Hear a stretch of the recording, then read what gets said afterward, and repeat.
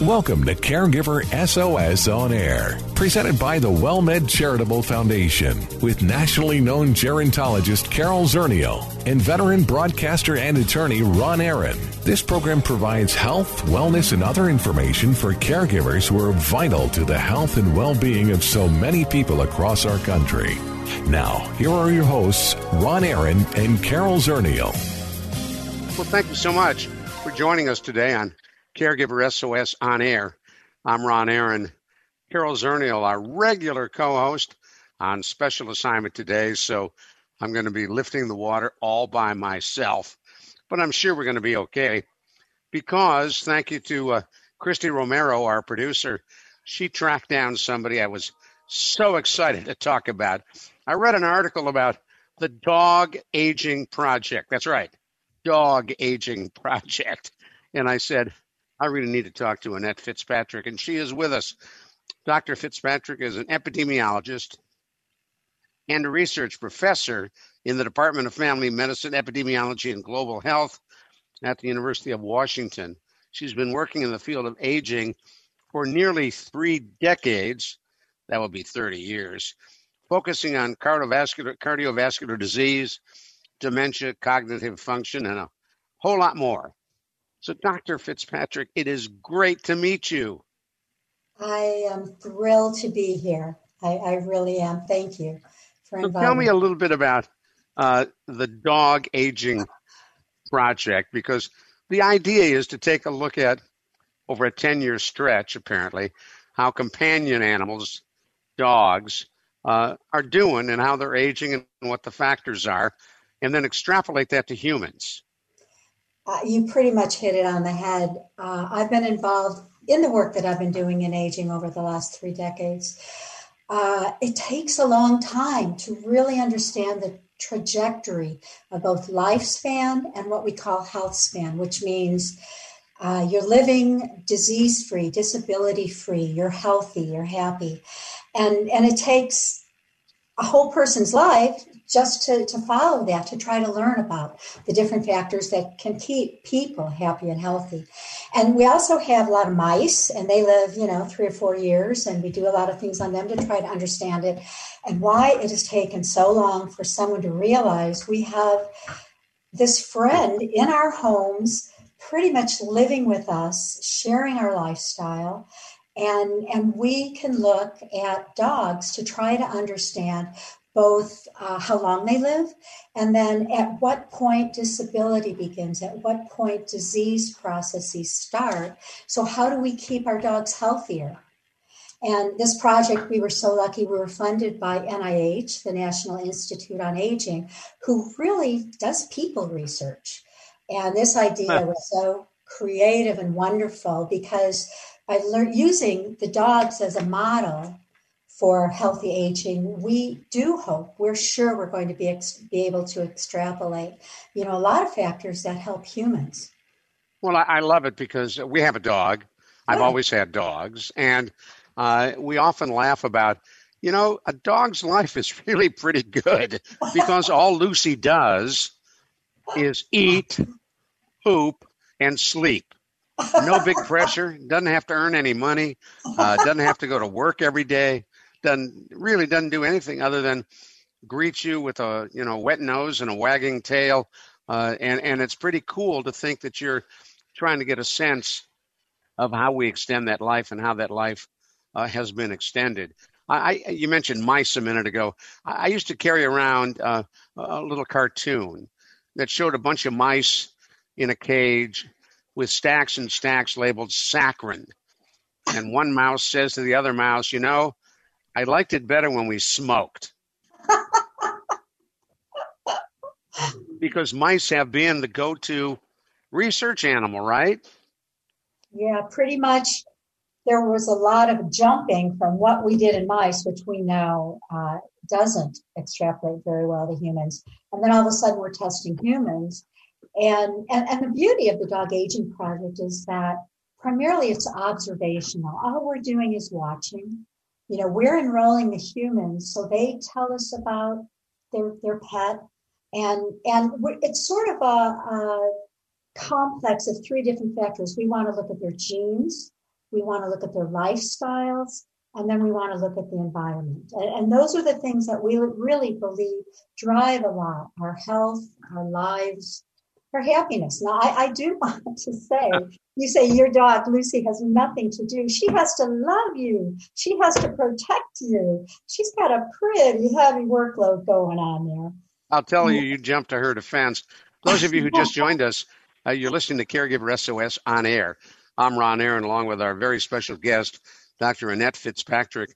She's an epidemiologist and a research professor at the University of Washington, and we are so pleased to have her on, talking about the DOG project funded through NIH Institute of Aging. And Dr. Fitzpatrick, there's so many variables between how one family will raise a dog and another will raise a dog. Differences in food, differences in grooming, differences in vet care and vaccinations. How do you account for all of that? That's what we want to know. That's exactly what we're trying to look at, because we know dogs live different lengths. They have different lifespans. Dogs also, in general, smaller dogs live longer than big dogs. Right.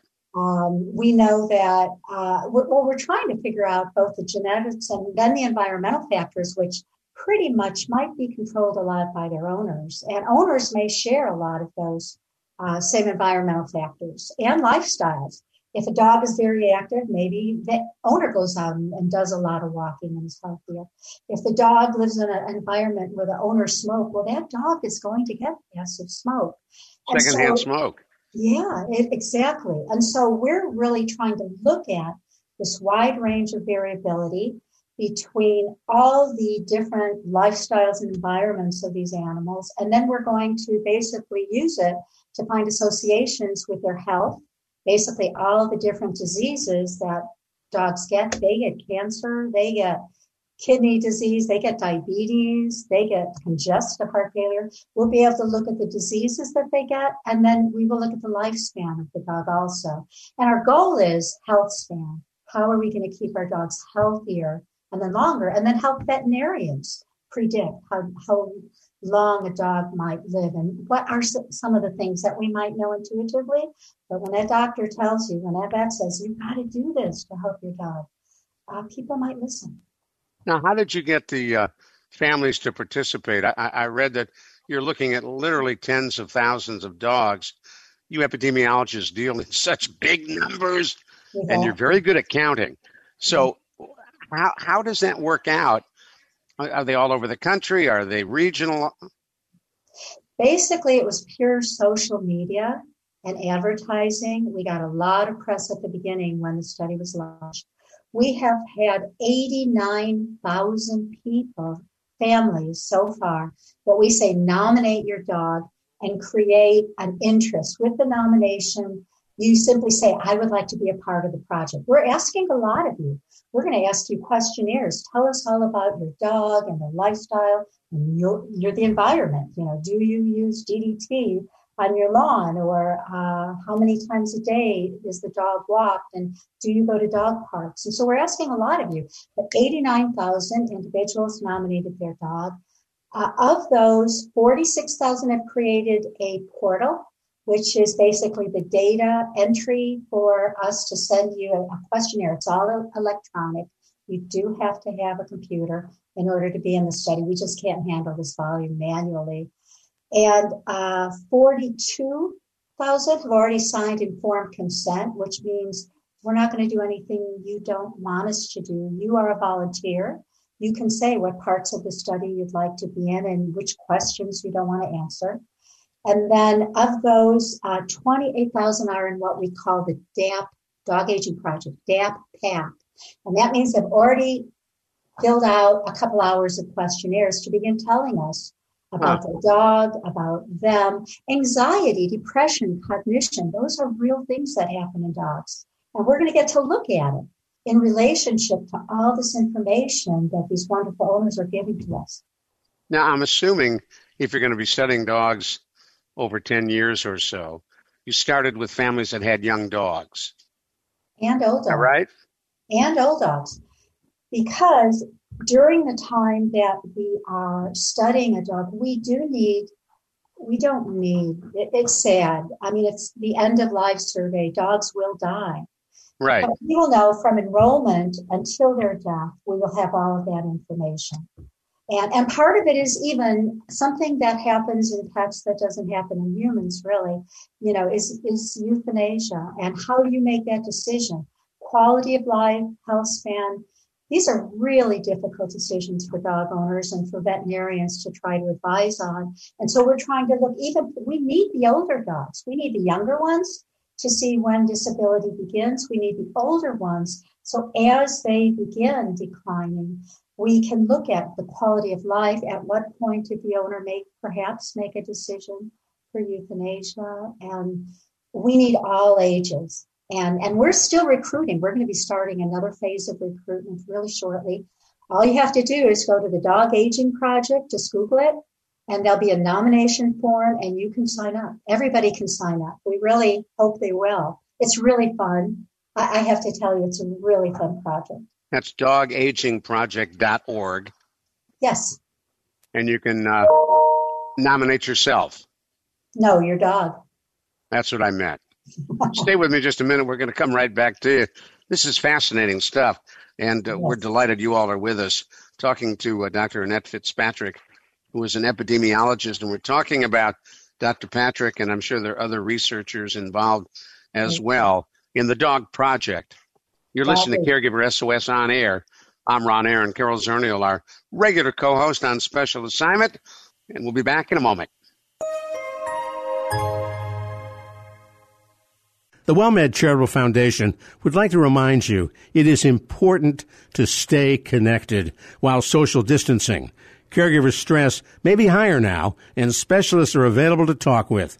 There's no question that we are living in not normal times, but whether the new normal will be the old normal is yet to be seen. So if you are troubled, if you are feeling stressed, ask for help. Services are provided at no cost. See more at caregiversos.org. Hello, friend. Hello, friend. Really good to see you once again. Hello, friend. Hello, friend. Really good to see you once again.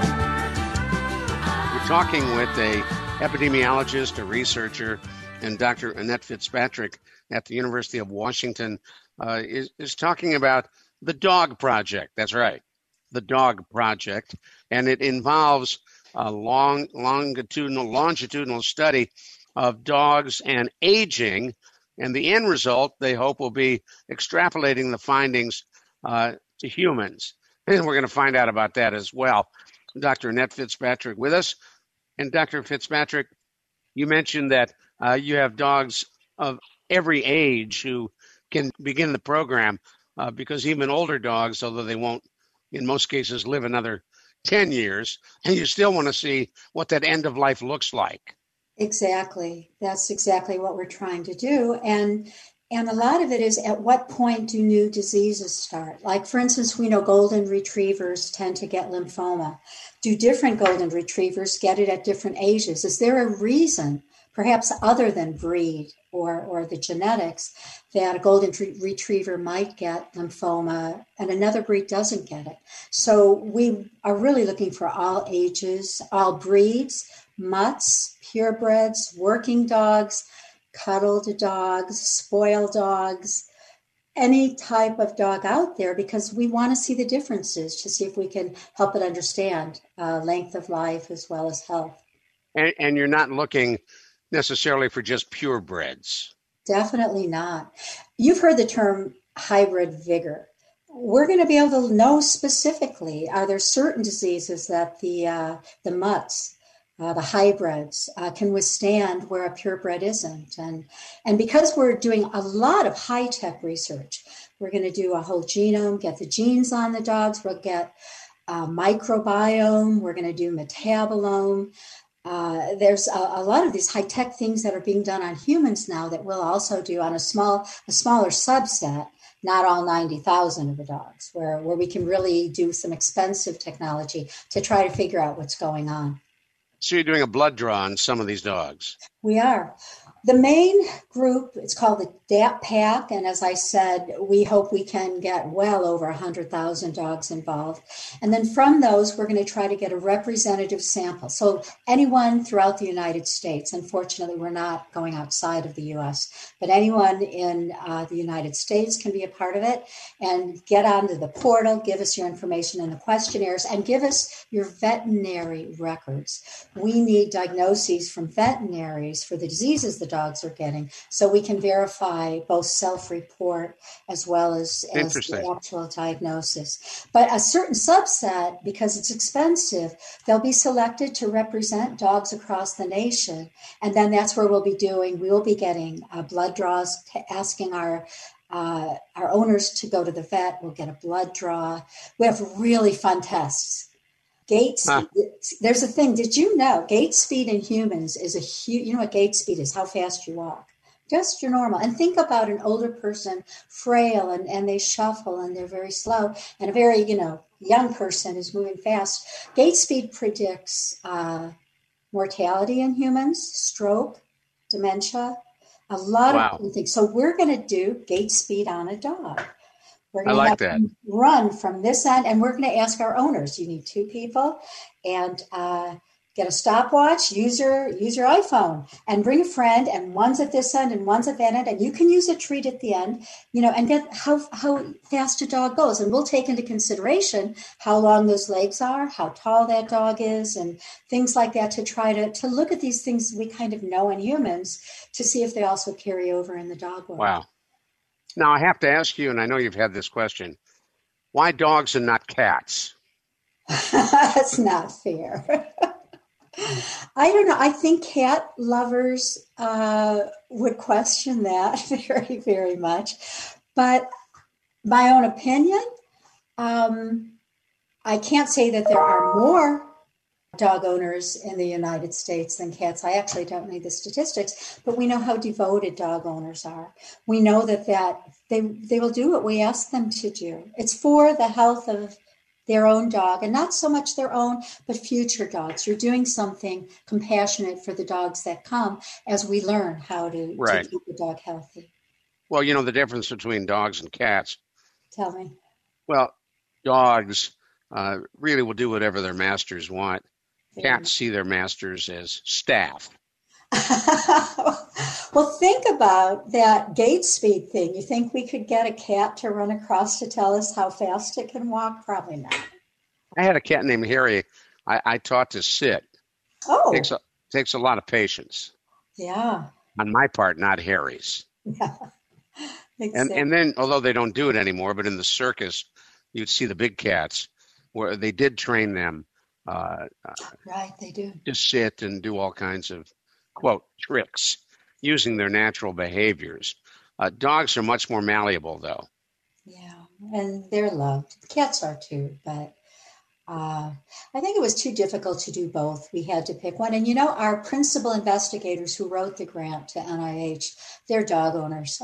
They're dog lovers. I think they have cats too. But no, I think it makes sense. Yeah. It makes sense to have dogs, not felines. Anyway, have you taken, how long have you been doing this? We started to study. We got the grant 3 years ago. We started enrolling people. It'll be 2 years this past January. And it was really slow at the beginning and getting that portal and the whole data system.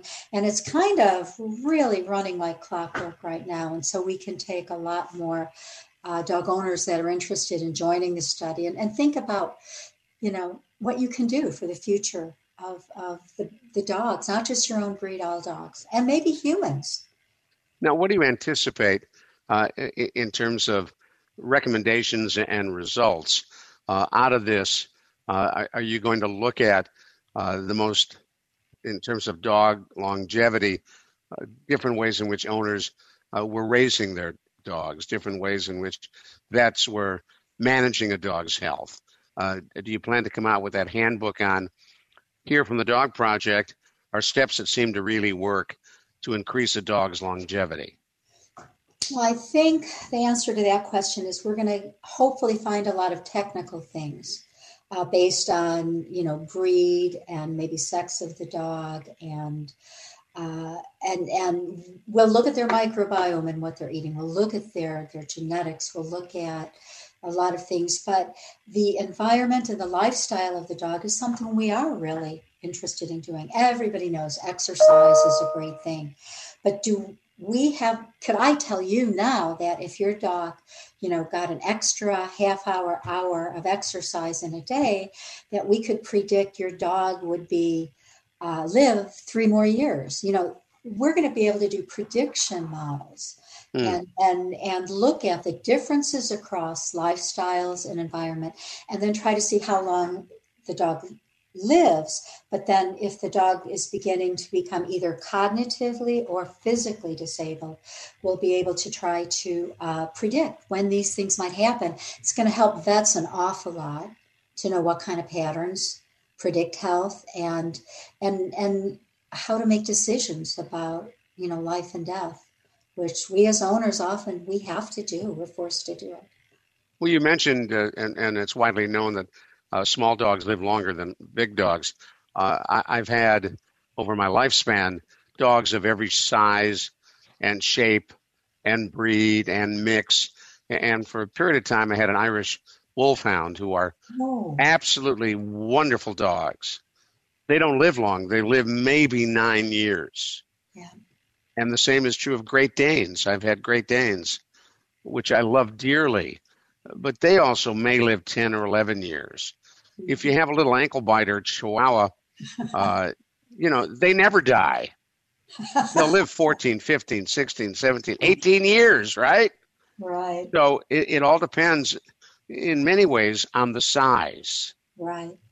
And but you don't think about that when you fall in love with a breed, right?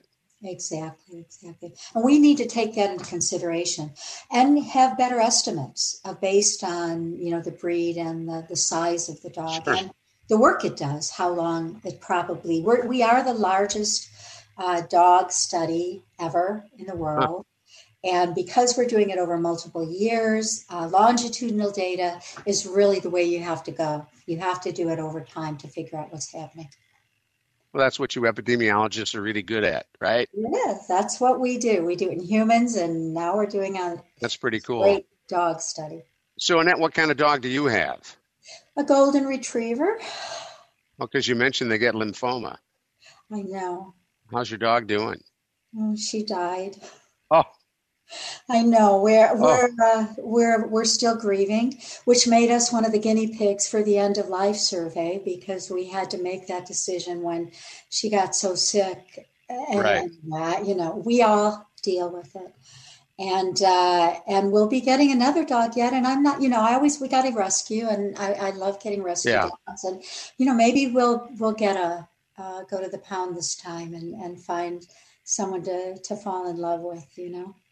For a period of time, I ran a counseling service here in San Antonio, and we started a group support for people who've lost their dogs or cats or other animals. And unless you've been there, people don't really understand the emotional roller coaster and trauma that losing a pet has on an individual. And that was a very popular group therapy session. Yeah, and we're still grieving. It's been a couple months, and we still see her every day. We still talk to her, Right. But we're finding that even our dog owners, this grieving process has helped. We have a support community online. We have an online community that you can be a part of, especially when you lose your dog, for bereavement and grief. We have a blog. There are a lot of advantages for humans to be a part of this study, too. That's pretty cool. What haven't I asked you want to throw in the last minute? I do want to give credit to our principal investigators who wrote the grant. We are so grateful they were creative enough to do it. And that would be Daniel Promislow and Matt Taberline from University of Washington, and Katie Creevy, who is a veterinarian. She's so awesome, from Texas A&M. And she keeps herd on all of our veterinarians. We have a lot of That's students. pretty cool. You got 89,000 animals. You've got a lot of vets. We do. And we want them involved. That's pretty cool. Well, I really appreciate the chance to talk to you. And again, for people who want to get more on the dog Project. Dog aging project. Dog Aging Project, sorry. Yes. I was doing shorthand. I know. And where do they find your website? Just Google Dog Aging Project. It'll come right up immediately. Click on it and you can see the portal. You can see how to nominate your dog. And just give us 5 seconds of information, your dog's name, breed, and age. We appreciate you spending time with us. It was my pleasure. Take care. The Dog Aging Project, Dr. Annette Fitzpatrick. Thank you very much. Appreciate you being here on Caregiver SOS On Air. For Carol Zernial, our co-host, I'm Ron Aaron. We'll talk with you soon on Caregiver SOS On Air.